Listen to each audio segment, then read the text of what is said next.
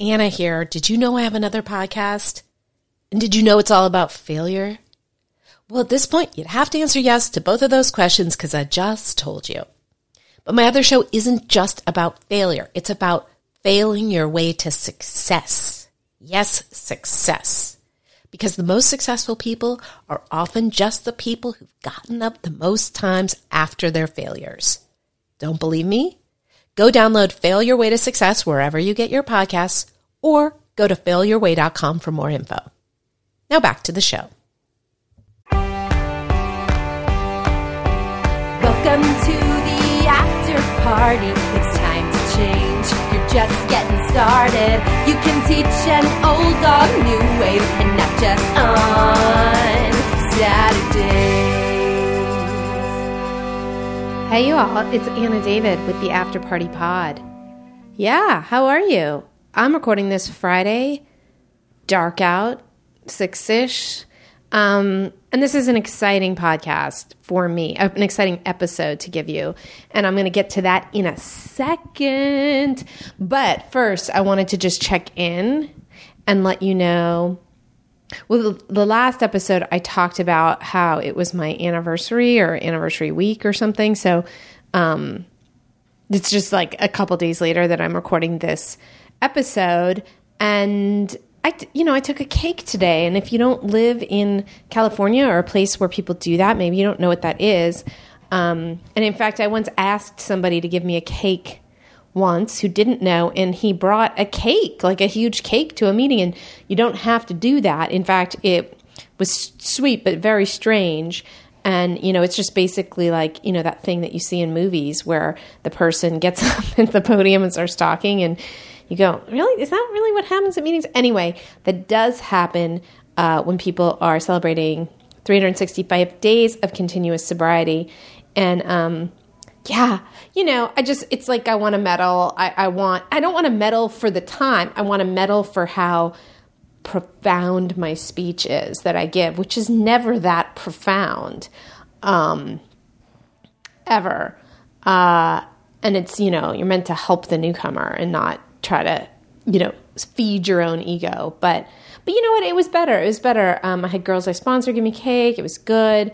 I got a little, not quite choked up, but, a little verklempt. Do they say that? I don't even know. I felt it, which is progress, frankly. And, but honestly, it's sort of like, I can't remember if I said this to you before, but it's like, I'm not a New Year's resolution person because I feel like, well, every day if you're in a program and you're working on yourself, you're kind of striving to do something to improve yourself in your life. So it seems kind of silly to make a list and that day commit to doing it when it's not very realistic, because it's sort of like joining the gym and working out every day for like a month and then, burning yourself out. I think it works better if we're just like, I'm going to focus on this. I'm not going to focus on it to the exclusion of everything else and put all this pressure on myself, because change is hard and happens slowly. But anyway, and I think my point was that it's a big deal every day you're sober. It's not just a big deal on the anniversary of the day you got sober. So I say that to you as my thought for the day. Now, the guest I have is a really good friend of mine. And when I say a really good friend, I mean like we've been to the Dominican Republic together. We have been to Spain together. We have been to Idlewild together. That's a great place, by the way. We've just been friends for 15 years or something like that.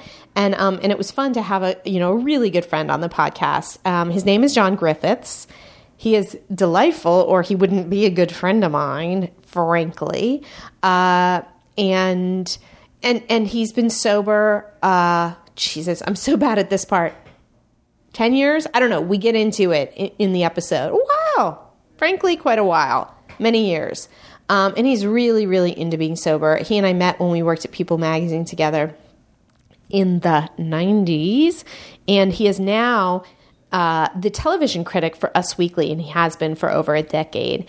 And you know, even though, of course, you know, with your friends, you know their stories, but there was so much I learned in talking to him that I had no idea about. But basically, I'll give you the you know, the broad strokes. He's 51. He grew up in Southern California. He had his first drink at 5. That's something I just learned. And then, you know, he started heavily drinking more in college, and then it was pot and alcohol and eventually meth. And he talks about how he got into that, how he got out of that. And, you know, unlike a lot of the other episodes, you know, we talk a lot about the work of recovery. Oh, we take a long segue into suicide, which is always a fun topic. We also take a long segue into the word segue, which is weird. But you know, he talks about being gay and how that impacted, what that had to do for him with his alcoholism and his shame. And we get into character defects. We get into the whole thing. So I know you will love him. I know I do. This is John Griffiths. I first started taking drugs by chewing blocks of hash. Oh my God, I think my copy has like bloodstains on it from shooting up while reading it. Party animal. I hate to say that because that makes me sound Paris Hilton. I was on the, as I call it, the Autobahn to nowhere. I'm very lucky because would you have wanted to have a celebrity junkie for a dad?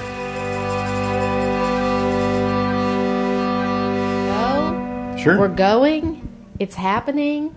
Oh, hey, Anna. Oh, hey, John. It's so nice to see you. Thank you for having me on your lovely show. Well, thank you for being here. This is truly, I've said this before, but this is truly like you are the closest friend I've ever had on this podcast. So we speak so much. I am so honored. I mean, that is a sweet thing to say, and I love you. Well, yeah. I mean, I've had friends of yours. I've had the Bennett. Previous guest, Bennett Yellen, who's, I believe his movie is #1 at the box office right now. Yeah, I mean, I kind of figured that out. We all knew. Dumb and Dumber 2. I went to a screening with him last Friday. Aren't you fancy? And some other friends. Oh, fancy. You and Jim Carrey and Bennett. And, well, we took a photo with Jim and... what's the other guy? Jeff. Oh, you know, yeah. Jeff Daniels. That's but all. it was a poster, a big cutout. Well, thing. you know, yeah. You know, I'll take what I can get. Kind of the same thing. And you and Bennett, nice segue, used to have a radio show about addiction and recovery. That is a lovely segue. I like the one you're writing right now, by the way. Yeah, I didn't know you interviewed people while writing a segue. Did you know I've never been on a segue? I don't think I know you. You have not either. I have once been on a segue with a friend of mine, Kyle. Okay. And who I've met. Yeah, he has or had a Segway. I don't know why, or maybe he was like renting it for the weekend or something. I guess you can rent Segways. You're claiming that you did a double, like you were on it as well. I did it. I hopped on a Segway and I rode it around for a little bit, and I was jealous because my other friends, they did it well, but. There's a scale. I was sort of like teetering and tottering, like, you know, get me off of this thing. This is scary. That I can picture. The Segway. Well, you heard about the guy that, like, didn't the inventor die on one? Yeah. I made that up. No, he, like, went over a cliff or something. Oh, my God. Whoops. Whoa, that's bad. I was just reading a thing today about how GPSs are making us dumber, because all I do is use a GPS, even to go to places I go every day. I've driven with you in a car. Yeah, you know that. With the GPS drove. I think we had a name for her. We did. We named her, like, Sally or something. Or Delilah, I don't know. Did we drive to San Francisco? We did. We drove that whole way. Boy, this is awfully intimate. Do you think that your legions of listeners are... Yeah, I guess this is behind the scenes of Anna. Millions of people downloading it. No, you guys, so into these people, these listeners. Just go along with the ride. Is it fun? I don't know how to sound edit, so it's all in here. Oh, yeah. You're doing great. Now, this is fun so far. I thought you were inviting your listeners to go on a Segway with you. Let's. Or in your car with the GPS. The after party pod. Oh, my point is that I was reading a story about how GPSs are making us dumber, and also cutting down on our ability to have, like, good spatial relations, which is I already lack.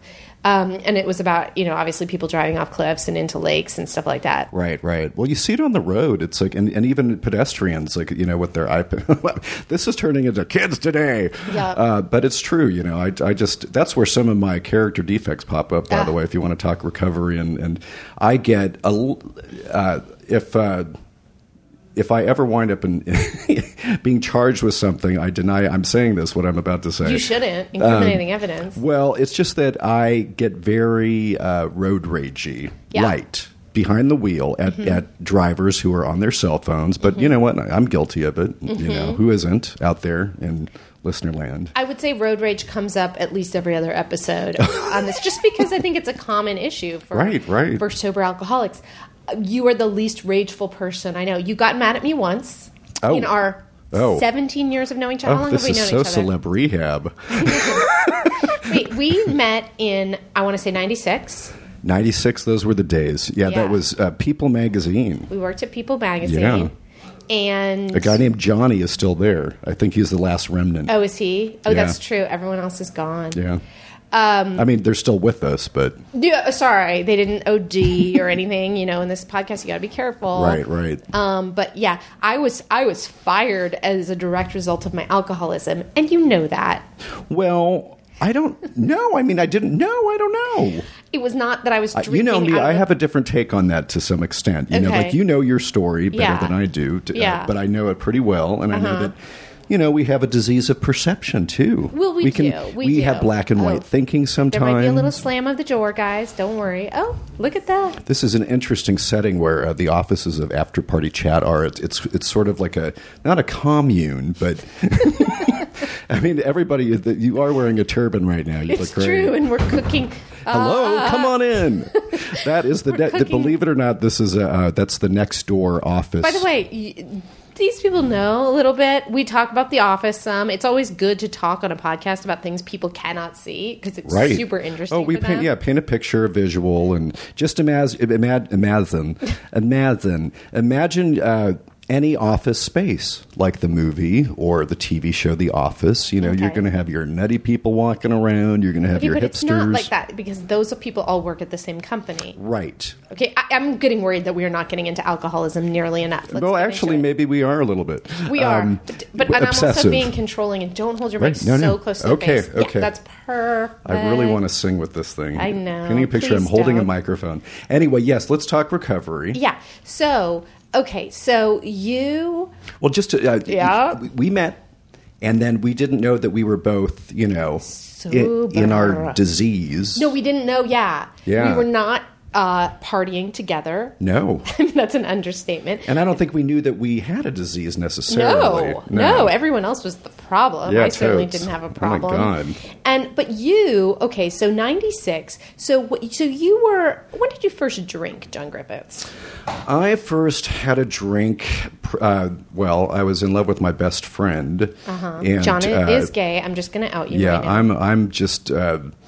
super gay. No, I'm gay. I'm 5 on the 1 to 10 scale. What does that mean? Not the bell curve. Just me.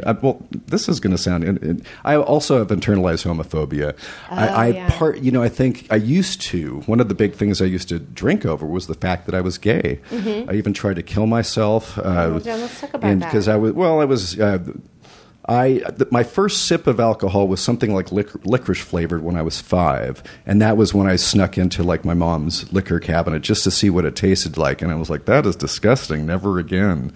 But then finally, I fell in love with my best friend who was straight in high school, and that was so painful and uncomfortable and just, you know, I was a spy, I was living a lie, and I had to keep it secret. I told nobody, you know, I had no confidant, and I might have if I opened up, but at the time, this was like, you know, the late 70s, I'm 1,000 years old, graduated 81, so I just...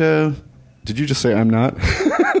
Anna, for the record, is about 10 years younger than I am. No, I said you're not. You're not 1,000 years old. I'd like to clarify in case somebody thought that was accurate. I thought you just said, as an aside, I'm not. Anyway. No, I'm 1,003. Let's be honest. You're a gorgeous 1,003. So anyway, I manipulatively, in a moment to get closer to him, I got bombed, and really wanted to connect, and that's.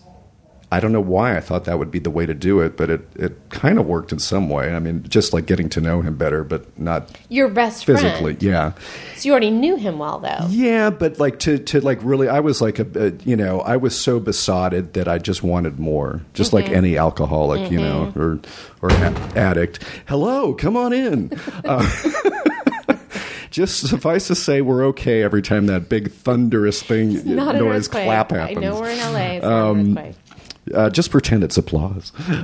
So I was in love, and I sort of drank, but it early on, like it really helped me to connect with his friends and make friends. And I got stoned and drunk, and it was fun for years. I went to college, and I made friends because I started, not because, but it helped a great deal.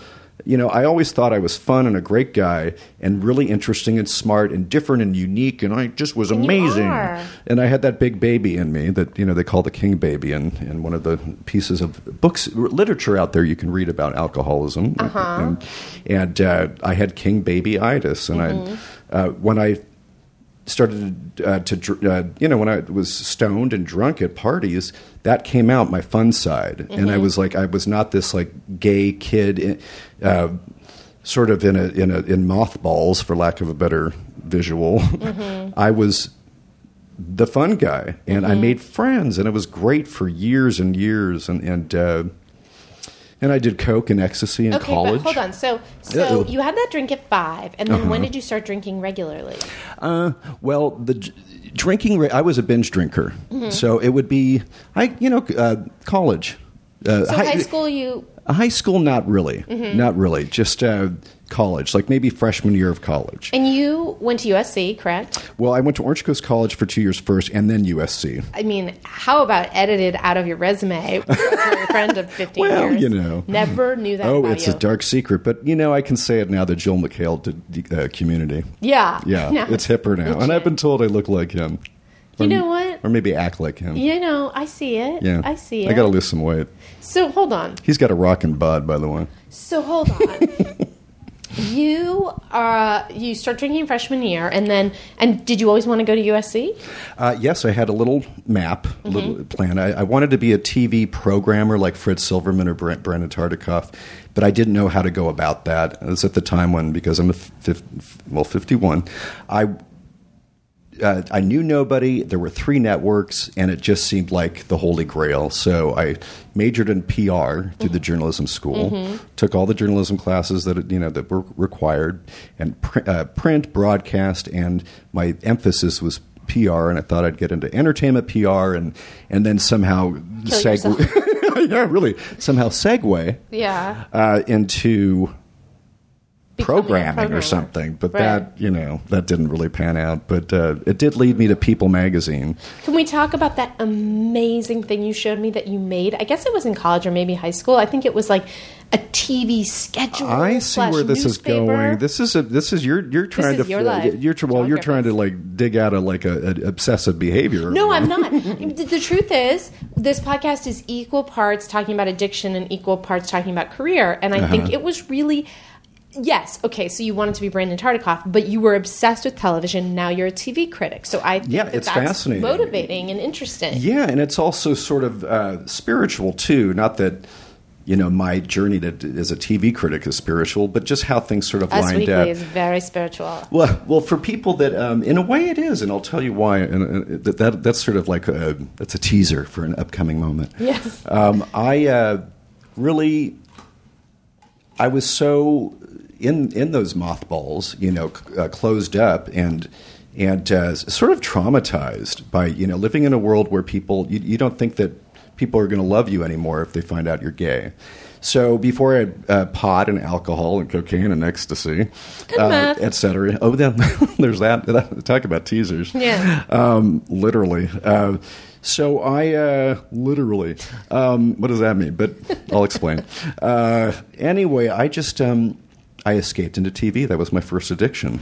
Some people have sugar or spinning, twirling, which is such an odd thing. How many people really have twirling? I've heard about it a lot. It's odd. Yeah, little kids. Like if your kid twirls a lot, look out. You know, I remember in 8th grade, we did that thing at my friend's party where you could lean on each other's chests and make each other pass out. Asphyxiate each other. Yeah, you never did that?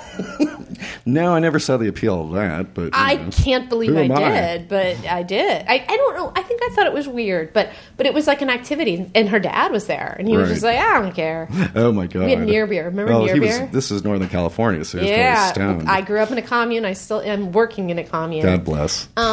So Yeah, I was addicted to TV. It was my escape, and also my godsend. Like everything, works for a while, and I just so I had my own fake network. I created this fantasy virtual network, before the advent of the computer. Really, wow. look, now I'm going to kill myself. They didn't have computers when I went to college. Okay. Okay. All right. Like it's. By the way, I was going through some stuff when I first started my job at Us Weekly as the television critic, which was 11 years ago. I was getting screeners for shows in VHS form. Yeah. I It's think that I used to go over and watch them with you. Yeah. Yeah. And now they're phasing out the CDs for you people interested in that. Well, yeah. I mean, CDs. What are those? I mean DVDs. Sorry. Oh. See, they're just sending 'cause links. everything's- Links. Yeah. Links. Why not? Anyway, this before we get into the total Depressing the aging. minutia. The DVD was created in.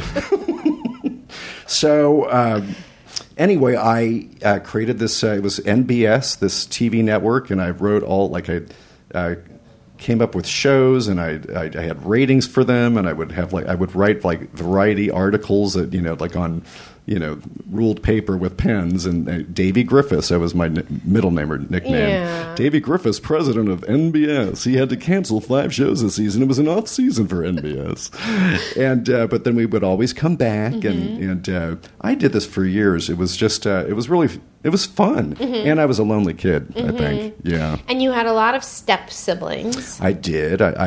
My mom left my dad when she was preggers with me.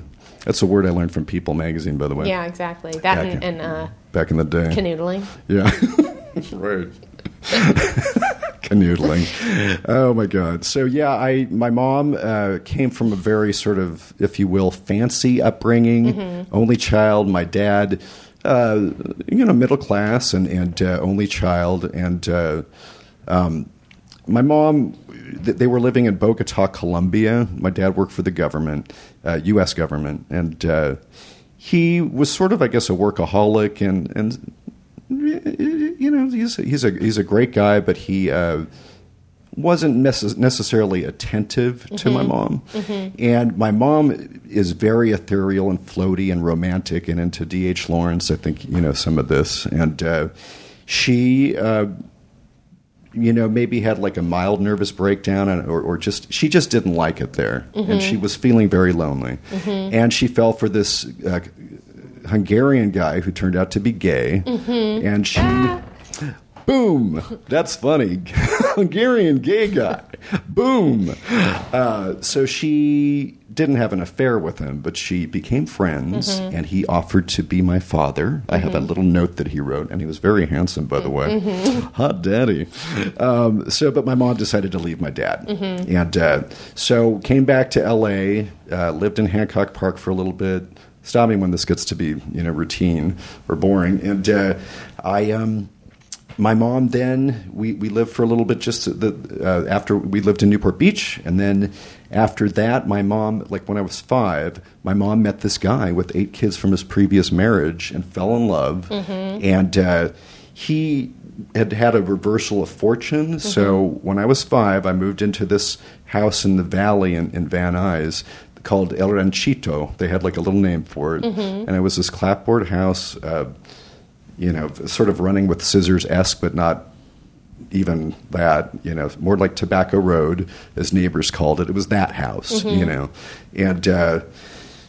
holes in the wall, and from kids, just getting in fights, and The kitchen counters just very, filled with dirt and, streaming down the cupboards and that had been there for a while. And So sort of Grey Gardens. yeah, when it was raining, all the pots and pans would come out to catch the gather it. water. And they were a loving, good group of kids, that I was never bullied, but I was little Stewie from Family Guy. I was just like, ew, this will not do.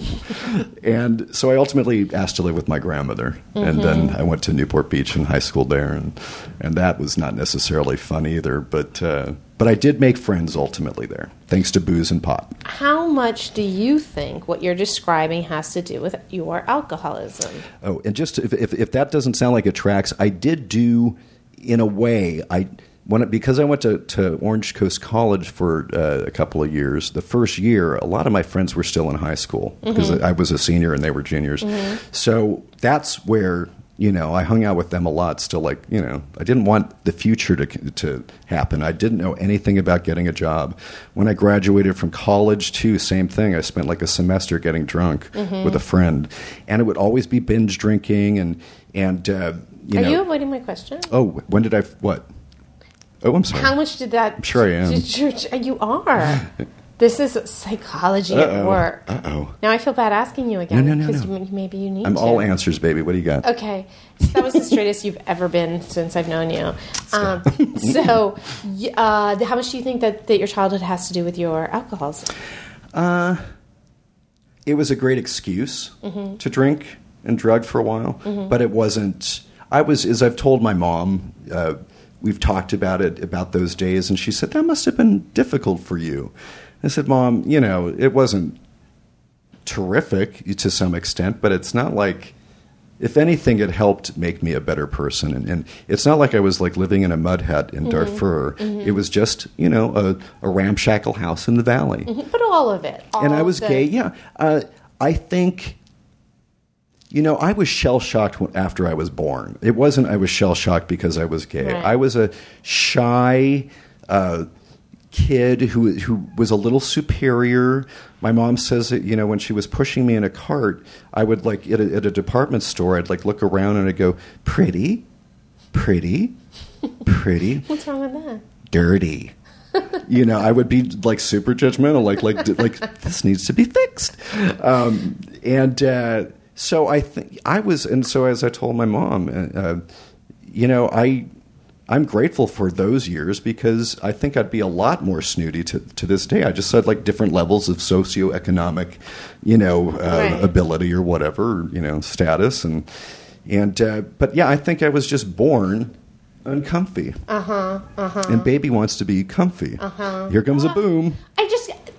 He closed it so softly. Oh. Wow, that's good. Closing in so softly. Anyway, then you drinking throughout college, having fun, being the life of the party a little, vomiting out windows, vomiting out car doors occasionally.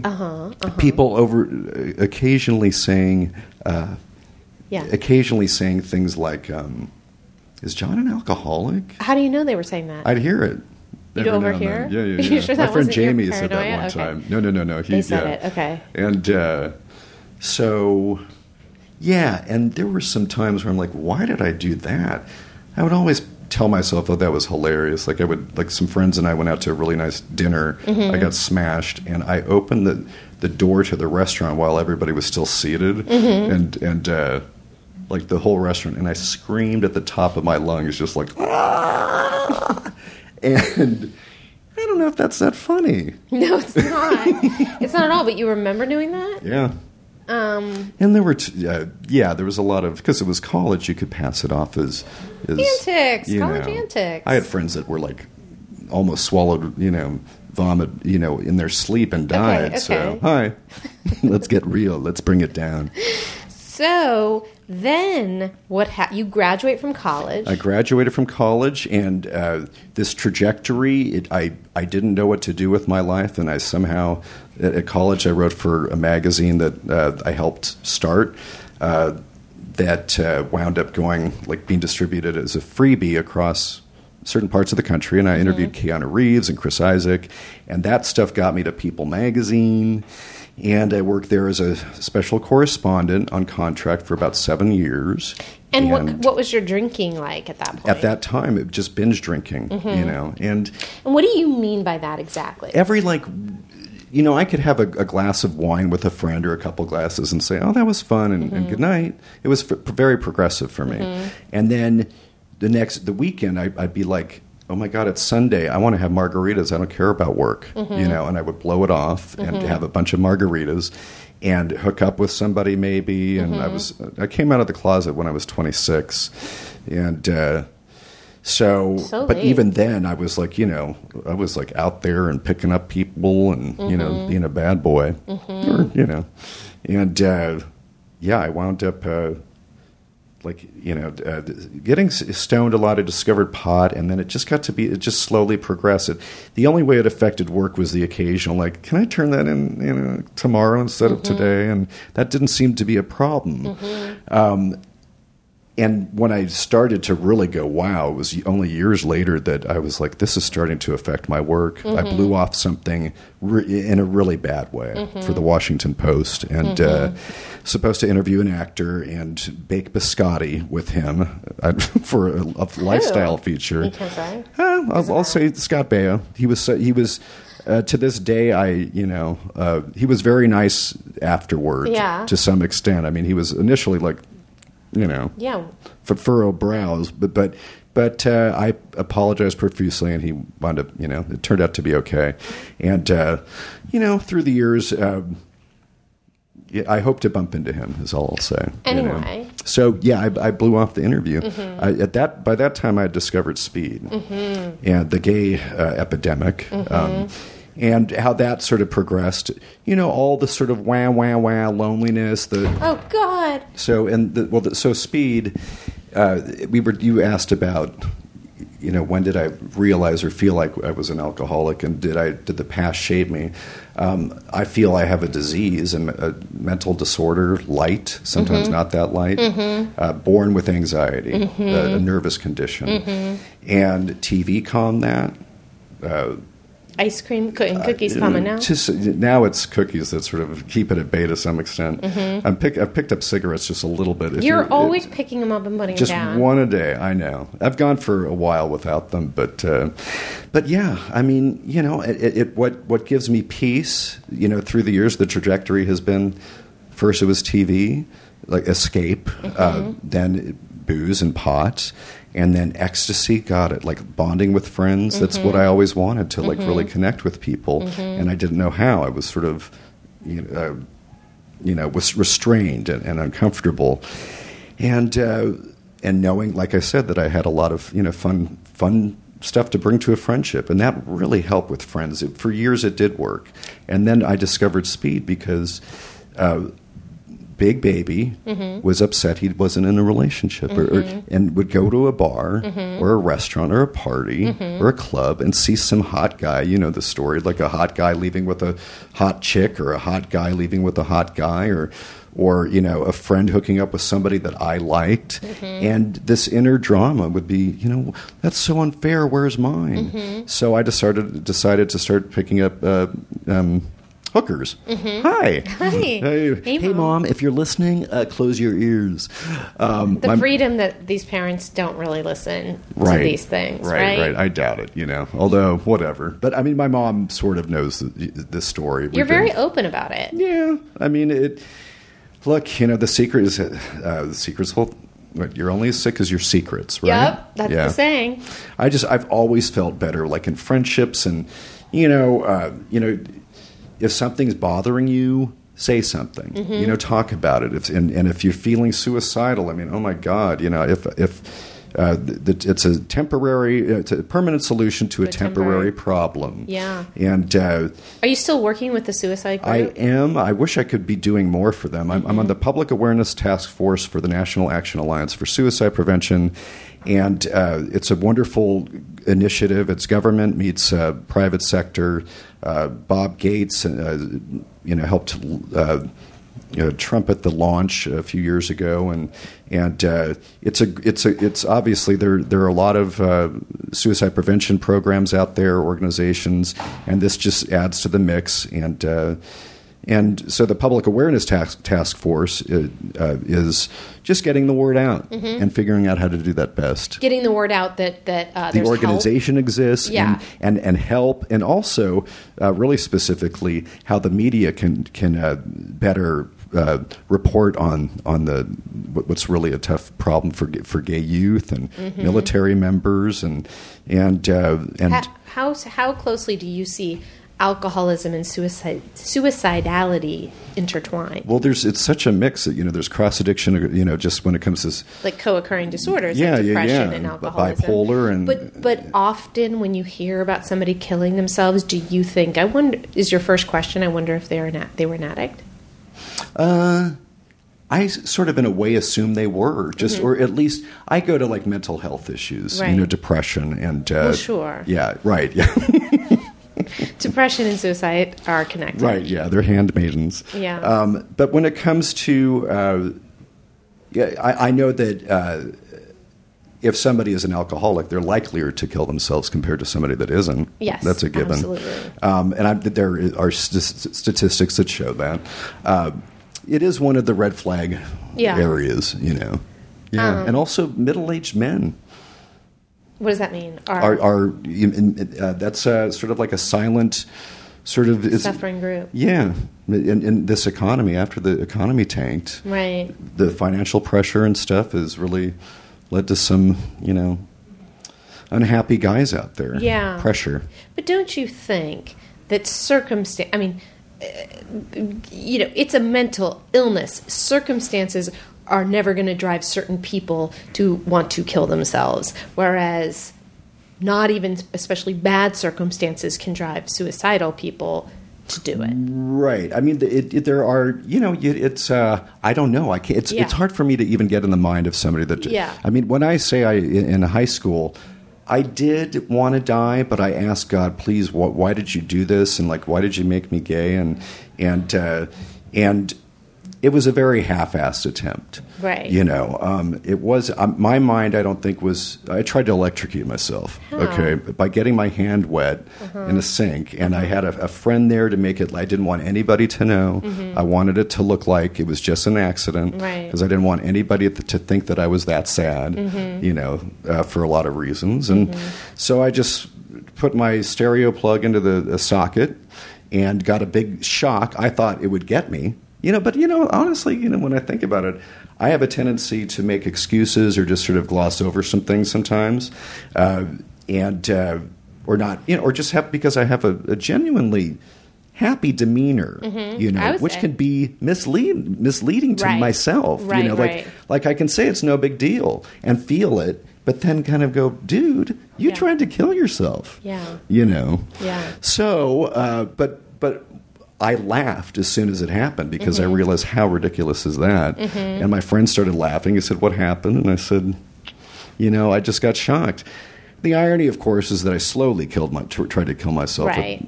Subconsciously with alcohol and drugs, Let's talk about the meth. So was the first time you did it? Let's talk about the meth.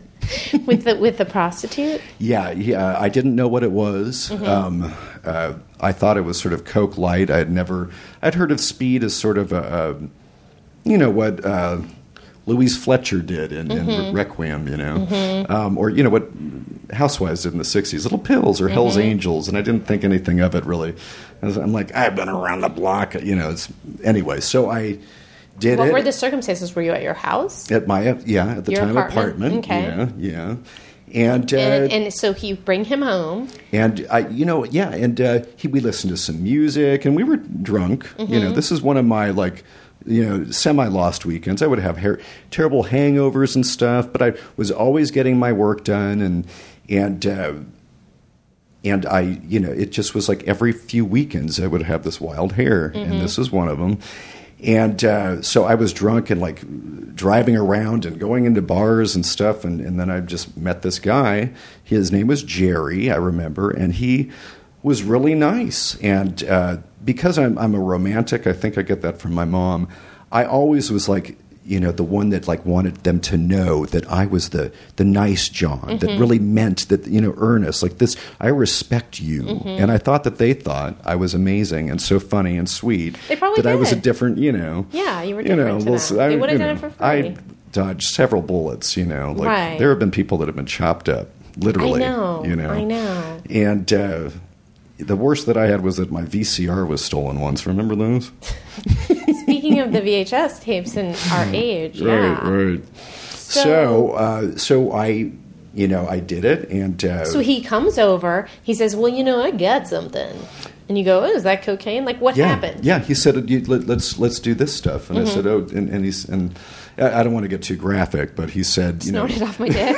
No, not quite. Sorry, guys. But he just said that this will surprise you, and I'm I'm euphemizing. You're euthanizing your my- story. yeah. No, okay, so it was good. What It happened? was good for a couple of hours, but then you become this insane robot that is soulless and weird, and you keep repeating yourself, or at least I did. That first night, even? Yeah. But of course, like anything, you forget that part. And, like the alcoholic says that they, almost swallowed their tongue the first time they drank, and then they're ready to, it was still fun, And so then when did that start becoming a habit? I did that maybe thing? every 6 months. For The hooker and the meth? Yeah. And was there no meth in between? Not really. And then suddenly it was every 3 months. Yeah. And then it was every month. And I can't even imagine, I'm such a lightweight. I mean, honestly, and it would always start with like a margarita or some beer or something at a, innocent enough at a, Mexican restaurant or something. Yeah. And friends would say, John, you're not, because I was started to open up, like, there was bitterness that started with this. I wanted Jake Gyllenhaal or something like that.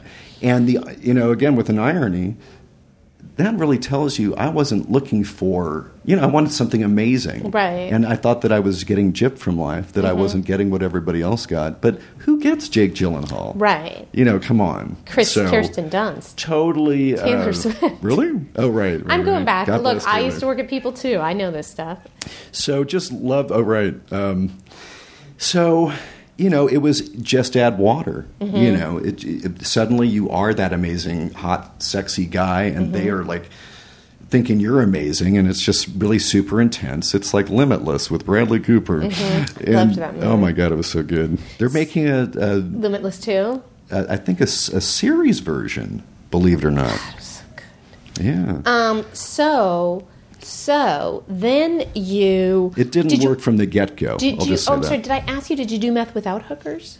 No, it was really, this isn't unusual. It's pretty, like, there are the quote tweakers that like to take apart clocks and cars. Yeah. That was never, ever me. And then there are the tweakers that like to prowl, have sex, and then have paranoid episodes, psychotic episodes afterwards, and look out the window and think that the FBI is coming after them. And how many of those did you have? That's when too many, and towards the maybe like the last 5 or 6 or 7 times I did it, and it got to be so miserable. That's what ultimately.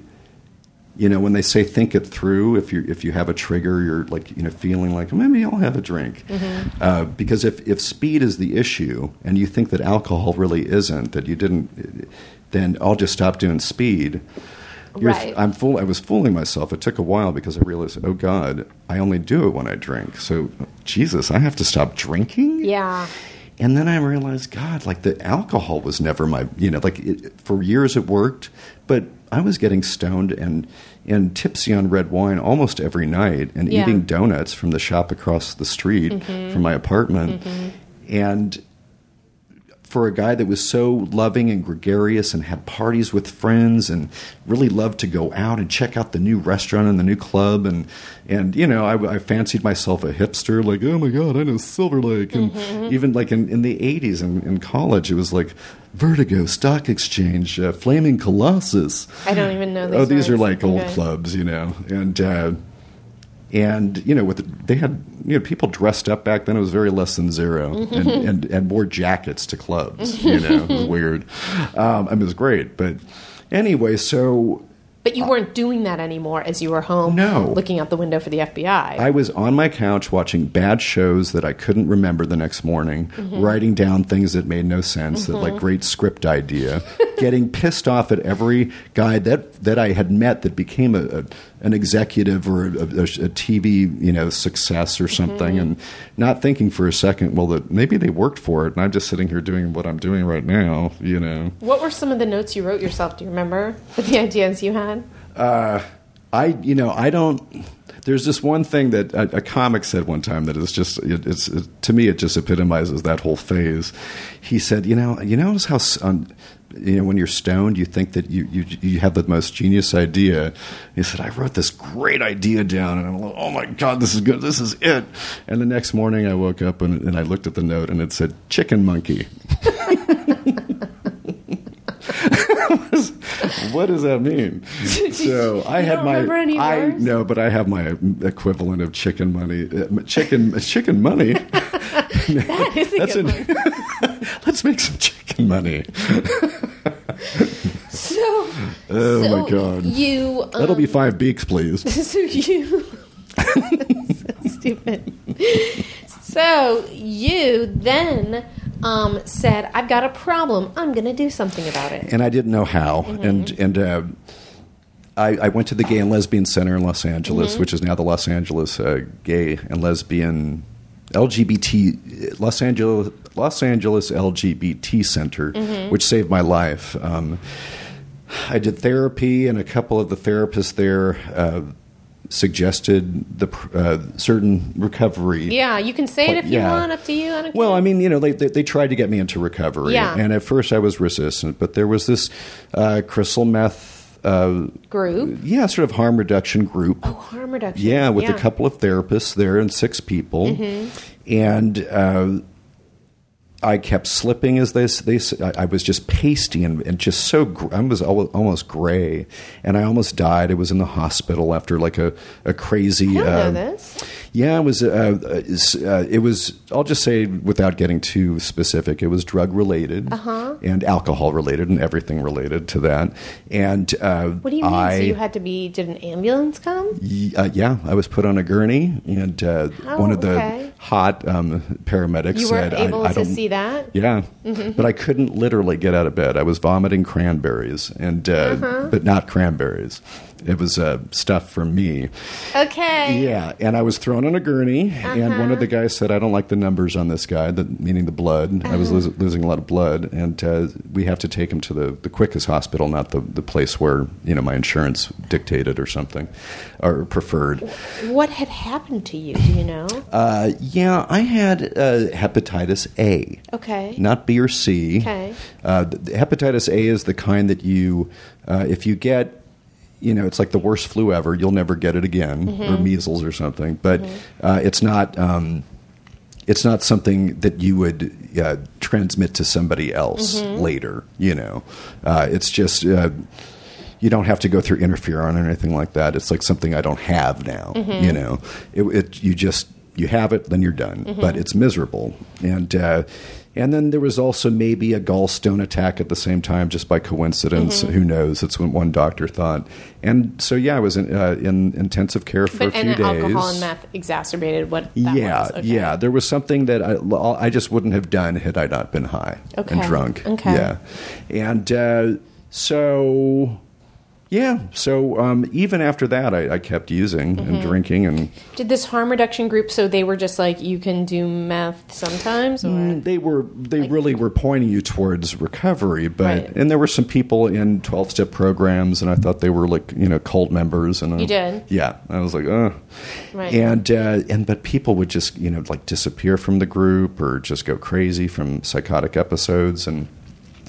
And then I got back to the booze. On my 40th birthday, I was miserable. I just didn't have in my life what I was just so depressed for whatever reason. I had that spiritual malady. I just didn't have I didn't know what was wrong with me, but I knew that I was miserable. And my 40th birthday was just the most boring 40th birthday ever, and and I got drunk, and then so bombed that I got into a fist fight with a friend, which is so not me, but I did. And to the point where I couldn't go out for a few days afterwards. I was afraid people would say, like, oh, I bumped into a door, that kind of thing. Oh, wow, okay. Yeah. And so when I'm sitting alone, a few days after my birthday, there's what I call the Lazy Susan now. Pot, red wine actually in the kitchen, donuts and cigarettes. And I was, okay, I need a little bit more pot now. Oh, now I'm a little bit paranoid because pot was so much fun. I could, at parties years earlier, I made friends on it. I could go out to, it was like not pot, in a way. It was just fun. I smoked fun. But then it became super like everybody out. I want to stay, I want to be alone. And John, are you okay? Yeah, I'm fine. Just, I just want to go sleep and actually just get stoned. So my world was becoming very small. So then I had the pot, the red wine, the cigarettes, and the donuts. And I just realized, God, like going from one to the other, I thought, this is really actually boring. And suddenly I realized this could be my whole entire life. This is more boring than the thought of not doing anything. It. Yeah. Like I was like, because I couldn't imagine not doing any of that. Yeah. But finally I was like, wow, this isn't the way to go. Yeah. So, but I didn't know how to stop. I was doing that support group. And then finally, the next day I had told a friend what had happened, and he was in one of the programs and offered to help. And that was October 20th, 2003. So. And were you immediately into it? Yes. Immediately. From day one. Yeah. It was not easy. Right. My brain was a big molten brick, very rigid, and I couldn't smoke enough cigarettes, and I was very uncomfortable. But I found peace and solace and an oasis in talking to people that had gone through the same thing, and I really, really glommed on to they're not trite sayings. It's like just stuff that was really practical, and now. How are we doing on time? You're amazing. What were, and I don't mean to put you on the spot because it's always hard when someone asks something like this, but what were some of the sayings that spoke to you the most?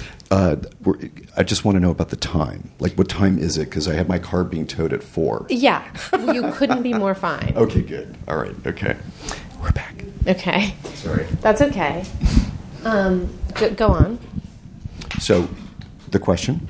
What were some of the sayings? Think it through. That really helped. Just that one alone. Like every time I would feel uncomfortable and because I knew in the morning, it's not just about hearing the phrases. It's about knowing if it strikes you that that's something important to that will be helpful to remember it every morning when I meditate and pray. So in the mornings I would start doing that. I would just say, please, God, help me to remember to think it through whenever I feel uncomfortable. Pause when agitated.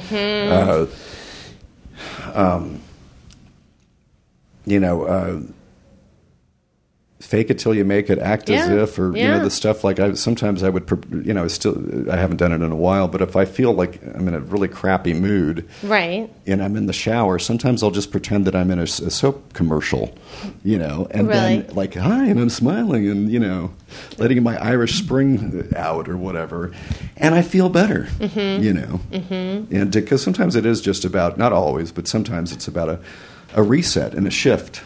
Perception that, what do they say? You can't you can't think yourself into proper action, but you can act yourself into right thinking. Why does that not sound right? No, that sounds good. That doesn't sound right. Okay, but briefly, I want to talk about how you started that recovery, the predecessor to this show, if you will. You worked for a recovery network. Oh, right. It was called The Hollywood Pitch, where showbiz meets recovery, and you were one of my I was favorite guest. illustrious guests. Yes. Yeah, that was fun.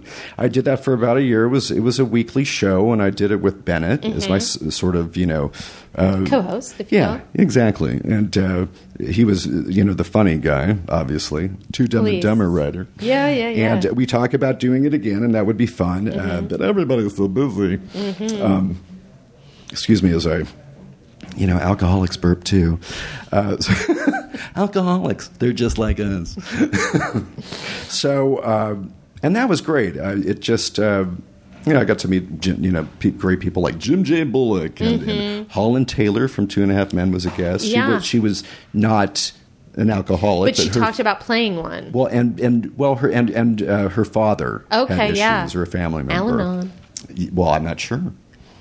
Yeah, true. Okay. Yeah. Don't mean to diagnose. I certainly don't do that. But, and you had Heather King, Yes, amazing writer. author, and the cast of this show called Halfway House. We also talked to producers of House, talking about the doctor, House's pill popping Right. storyline, Right. and we talked about suicide and smoking and All the experts fun and, topics. Yeah, it was fun. It was zippy. So to wrap up, By the way, congratulations on your show.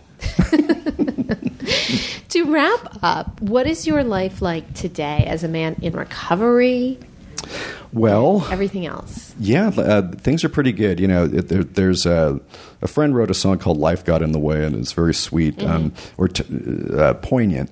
And life does get in the way sometimes. I've got a doggie that one of my 3 dogs has a thyroid tumor. Oh. Yeah, it's inoperable. Guapo? Watson, the oldest one. Jesus. Yeah, I know. And my dad is going through, it's a milestone. He's 85, and he's he's 85, and he's Yeah. got some health issues. But in general, because I'm in recovery, I've done all the work, I continue to do it, but I've gotten to really be honest with, I can list all of my character defects, like with joy. I know I'm judgmental or can be judgmental, manipulative, childish. I have a sense of entitlement. I'm needy. I'm self-righteous. I'm indignant sometimes. I mean, it can just go on and on. But asking God to relieve me of these character defects on a fairly daily basis really helps me to see my part in my reactions to the world, and I'm just so much happier because I have, they're like little golden nuggets, like I'm demanding, I objectify rich people, famous people, good-looking people, and successful people in show business. But you know what? Since I've been doing this for 10 years now, I don't really anymore. Some of these have been alleviated. I'm like, oh, hey, honey, how's it going? I'm just much more comfortable with things, and I'm self-condemnational and critical, and I can be very unappreciative. I'm not living in a mud hut in Darfur. Yeah. And so, and then also focusing on the goodness of life. I feel so much love usually. I have a lot of love in my life. That's what I've learned in recovery, is that there's so much. I don't bitch about what I don't have. I mean, I'm unappreciative to some extent here and there. Just things pop up like, I don't see you like that at all. Well, it's more about fear of the, worried about the future to some extent. But even that, I have much more faith in. Everything's going to be fine, and I just have to try to get out of myself and be more loving and giving to other people. And I pray for. Please, God, fill me with a deeper sense of empathy, understanding, humor, courage, strength, wisdom, patience, kindness, joyfulness, humor, creativity, imagination, understanding. And I think of all the good concepts in the universe, and I just start getting all yummy feeling in my bed, or if I'm on my knees, sometimes I'll be praying, and I just I get. My neck starts to uncrick, and I'm like, oh, that's better than a stretch. And it just feels good. And I don't know. I tell other people that are having troubles, I don't know why the way the world is. I don't know why there's war. I don't know why people are mean to me. That was another reason that I got drunk and stoned a lot. It was people are mean. That guy didn't say hi to me when I walked by. I can still get sensitive. Like, I just said hi to that person. I get like that What too. is wrong Yeah. with them? You know, Yeah. I don't know. They might be autistic. They might have just found out they have cancer. Right. They might be having a very busy day. Right. And It's this didn't even hear. endlessly taking everything personally and this Right. thinking it really has to do with us. Right. You know? And I saw your post today this on After Party Chat, your website. I don't My know if you website, I don't know if I read it. No, I'm kidding. What? On the doctor talking about narcissism and cross. Oh, yes. Yesterday's Yeah. post, you Oh, mean? yesterday. Dr. Paul Okay. Hochmeyer. Yeah. Yes, what does narcissism have to do with alcoholism? Yeah. A lot. Let's ask Hollywood. Yeah. But yeah, I mean, it's a disease of perception, forgetfulness for me. I forget. That's why I need to constantly do the work. If I just sat back and did nothing, I'd be out there, at a party like, oh, that champagne smells kind of good. Can I have a little bit? Right. So it's vigilance. And yeah, I'm a loving, fun, giving friend, but I would also childish, selfish, self-pitying. Wah, wah, wah. I'm grabby. Grabby? I will be at like an event, like a work event, and there will be like freebies. Like it could be like mints in a tin, and I'm like, They're going in your pocket? Like, I think I'm going to get like maybe I'll take 10 so I can give them away for Christmas. Something crazy, and the universe has exacted revenge by filling my garage with junk. Yeah. That I'm going through now. But anyway, so life. I was going to say that I'm much closer to my mom and my dad than I ever thought I would be. Yeah. I've let them know that, like when I said at the top of your show today, I don't. When my mom said, "Do you?" That must have been really rough for you, growing up with those 8 kids and not knowing where, and all that. And I said, Mom, it was great. Thank you in a way, because it really helped me see, the world with more perspective, and it shaped me. And that was part of my sort of letting her know that. And I said, I was a weird kid to start, Mom. I was just, strange. I was just born a little bit different, not in a bad way. And today it's like it's in a great way. Yeah, it's fine. And not that different from. I'm not as different as I used to think I was. Right. Oh my God. Right. When you get sober, also you realize that there's a lot of different people out there. Yeah. I mean, life. I used to look at TV shows like from a distance, like, oh my God, I can't believe those people are that way. Turns out a lot of these shows are based on how crazy and different people are. Yeah. Yeah. So my mom just like her shoulders just lifted. And our relationship has been different ever since, closer. Well, darling, I don't want your car to be towed. So let us end on, you being a beautiful, different, wonderful, alcoholic, Thank you, gay my man. love. Oh, my God, stop Thank you it. so much for doing this podcast. Thank you. Okay, so that was John Griffiths on After Party Pod. One John I also want to talk about is the John who sent the nicest email this week. He's a Greek listener. He lives in Hoboken. And he just wrote the sweetest email, and I cannot tell you how much these emails mean to me. So John M., thank you. I hope you guys like John G., and I will see you next time.